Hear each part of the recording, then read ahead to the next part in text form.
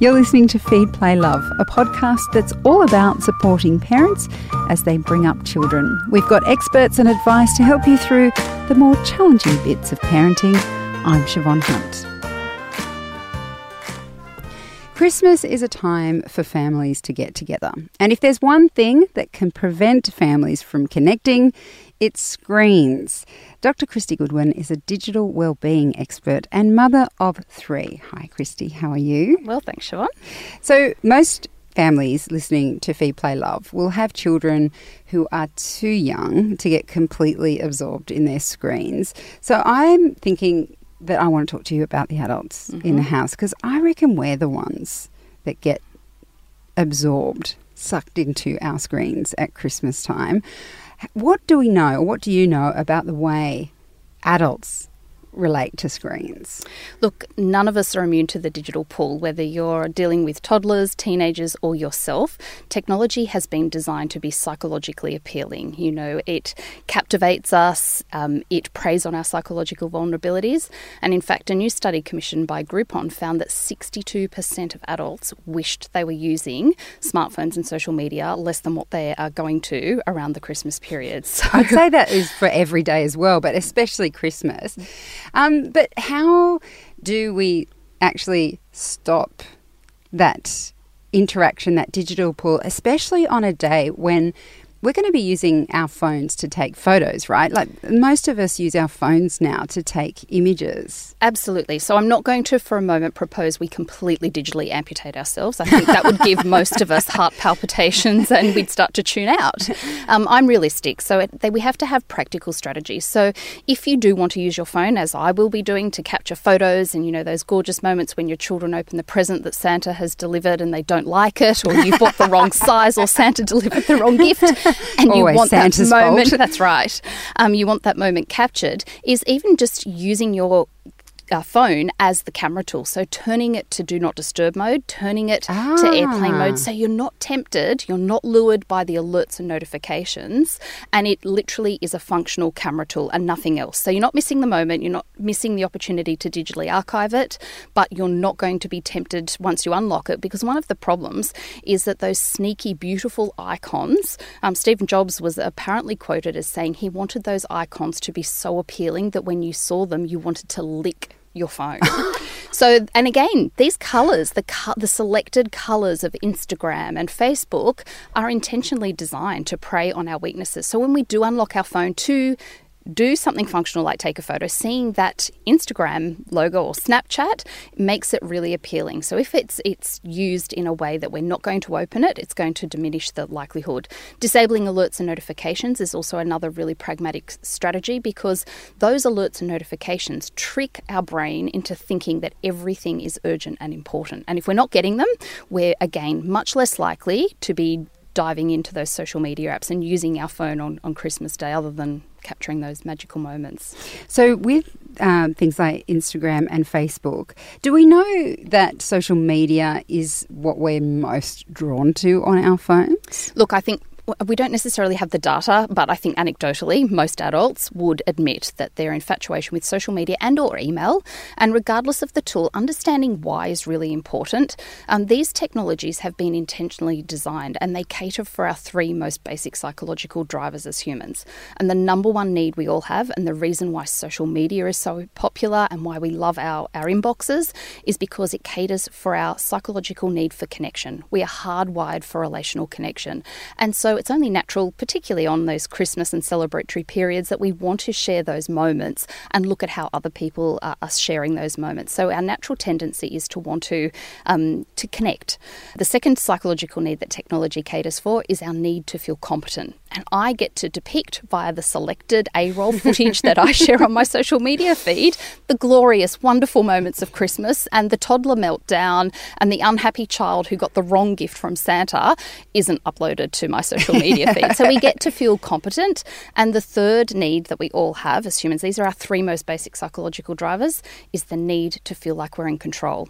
And when it's gone to chaos on Christmas morning and it's only 8 a.m, you don't have sufficient batteries, the shops aren't open, having a sneaky peek of social media or checking your phone or looking for the post-Christmas sale information is a form of escapism, but it gives us a sense or a locus of control over our lives. So when we understand that, we can see why we do want to reach for our phones. You know, studies have shown that 90% of adults now reach for their phone before their partner first thing in the morning. That is horrific. Oh, this one will scare you. 41% of us, and I don't want you to tell me where you sit here, but 41% of us allegedly engage in a behaviour called toilet tweeting, using our phone in the bathroom. So again, you know, we often worry about our kids' screen time, but I think we've got to stop and pause about what models, you know, what role modelling we're doing as adults, and start to put in place some forward thinking and some strategies where we digitally disconnect, or at least plan, whether it's just Christmas Day, where we plan to make more conscious decisions about disconnecting and reconnecting with our family through our real sense of presence. So going back to what you said about those icons being developed so that they're beautiful and colourful and you just think eye-catching, what strategies can we put in place? Let's just say it's just for Christmas Day or that week. Yep. What can we put in place so that we're not immediately drawn to that? Because you've already mentioned we can put it on airplane mode and turn off our notifications so that those little alerts aren't coming up. But I'm pretty sure I've got Instagram and Facebook right there on my phone. Do I need to trash the app for a week? Look, certainly deleting the app off your phone is, again, much less. It's another physical barrier for you to go down that rabbit hole of social media. So deleting the app off your phone and obviously reinstalling it when you're ready, you might actually find that moment of digital disconnection, that little mini detox, gives you a refreshing insight into your behaviours. Another strategy, a really simple solution that I have found to not gravitate towards social media, is going grayscale. Changing your screen so that it goes to a black and white mode. I can tell you, Siobhan, scrolling Instagram in black and white is just damn boring. And so, again, we're much less likely to do it. I think also forward planning. Groupon are allowing people to make a pledge before Christmas and, ironically, use social media, but to let their family and friends know that they're actually going to take a bit of a screen sabbatical on Christmas Day. So putting some preventative strategies in place, nothing like a bit of public accountability to let your family and friends know you won't be on social media on Christmas Day, and actually making that public pledge so that when we do comment on things, or if we do happen to post something sneaky, somebody is likely to very quickly call us out. So making that pledge in advance, and sometimes even planning what we're going to do. One of the reasons we gravitate towards our phones is because it has just become an habitualized behaviour. So planning, you know, on Christmas Day, those pockets of white space, maybe you're having the post-lunch nap, maybe you're going to do some beach cricket. Sorry, who's having the post-lunch nap? Remember, we're talking about parents with children under 6. That's right. So probably the kids. Yes. Maybe we're having a nice uninterrupted glass of wine. But planning out that time, because often it's those pockets of white space that we now fill through mindless scrolling, because we have become unaccustomed to having those moments of digital disconnection. We really have become tethered to our tech in unhealthy ways. So I think planning in advance, going grayscale, disabling those notifications, and making a public pledge, letting people know that you will be taking that screen sabbatical. We're kind of assuming that everyone understands that a screen sabbatical can be good for them because of the stats you mentioned of how many parents wish they used their social media less. But what do we actually mentally get out of taking a break from our technology? Look, so many Australians, in fact, the Groupon study found that 52% of Australians are worried that they're going to spend too much time on social media or on their phones on Christmas Day. And so I think understanding what it is, exactly what you said, what's the opportunity cost if we are on it, and how's it impacting our mental well-being and physical well-being. And what we know, for example, is that if we are constantly on our screens, our brain never gets a moment of solitude. It never gets a moment to, as a computer would need, to reboot. And our brain, we often say we have ancient brains trying to operate in a high-tech world. Our brain was never designed to be switched on processing information all of the time. We need opportunities. Neuroscientists call it the mind wandering or the default mode of thinking, We used to call it daydreaming.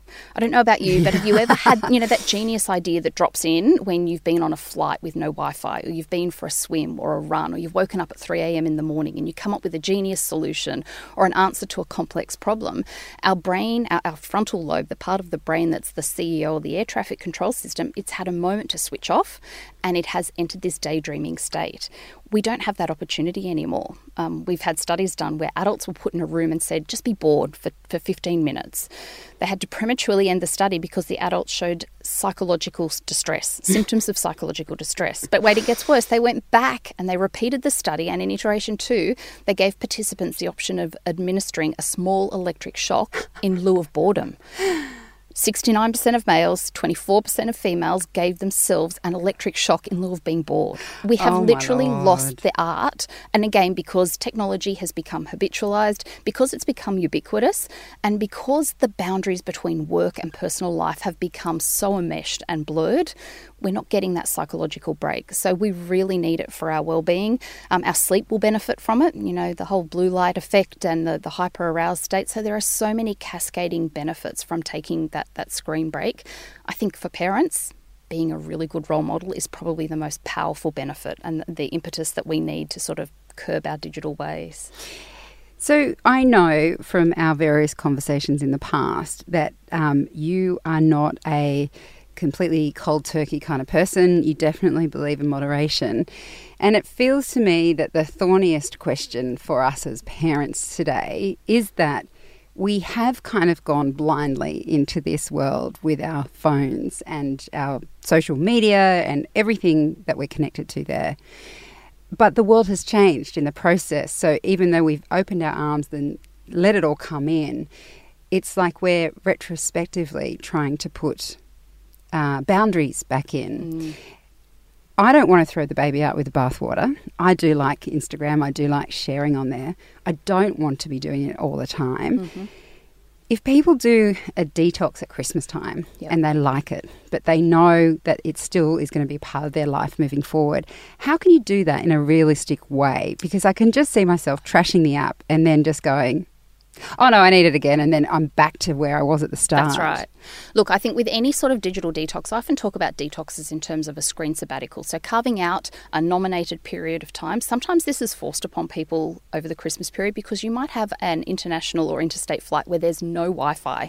And so you are forced into having this bit of a screen break. But I think what's really important and what works really effectively is that if we go cold turkey or if we go extreme and we just cut everything out automatically, what happens is we often create a binge and purge cycle.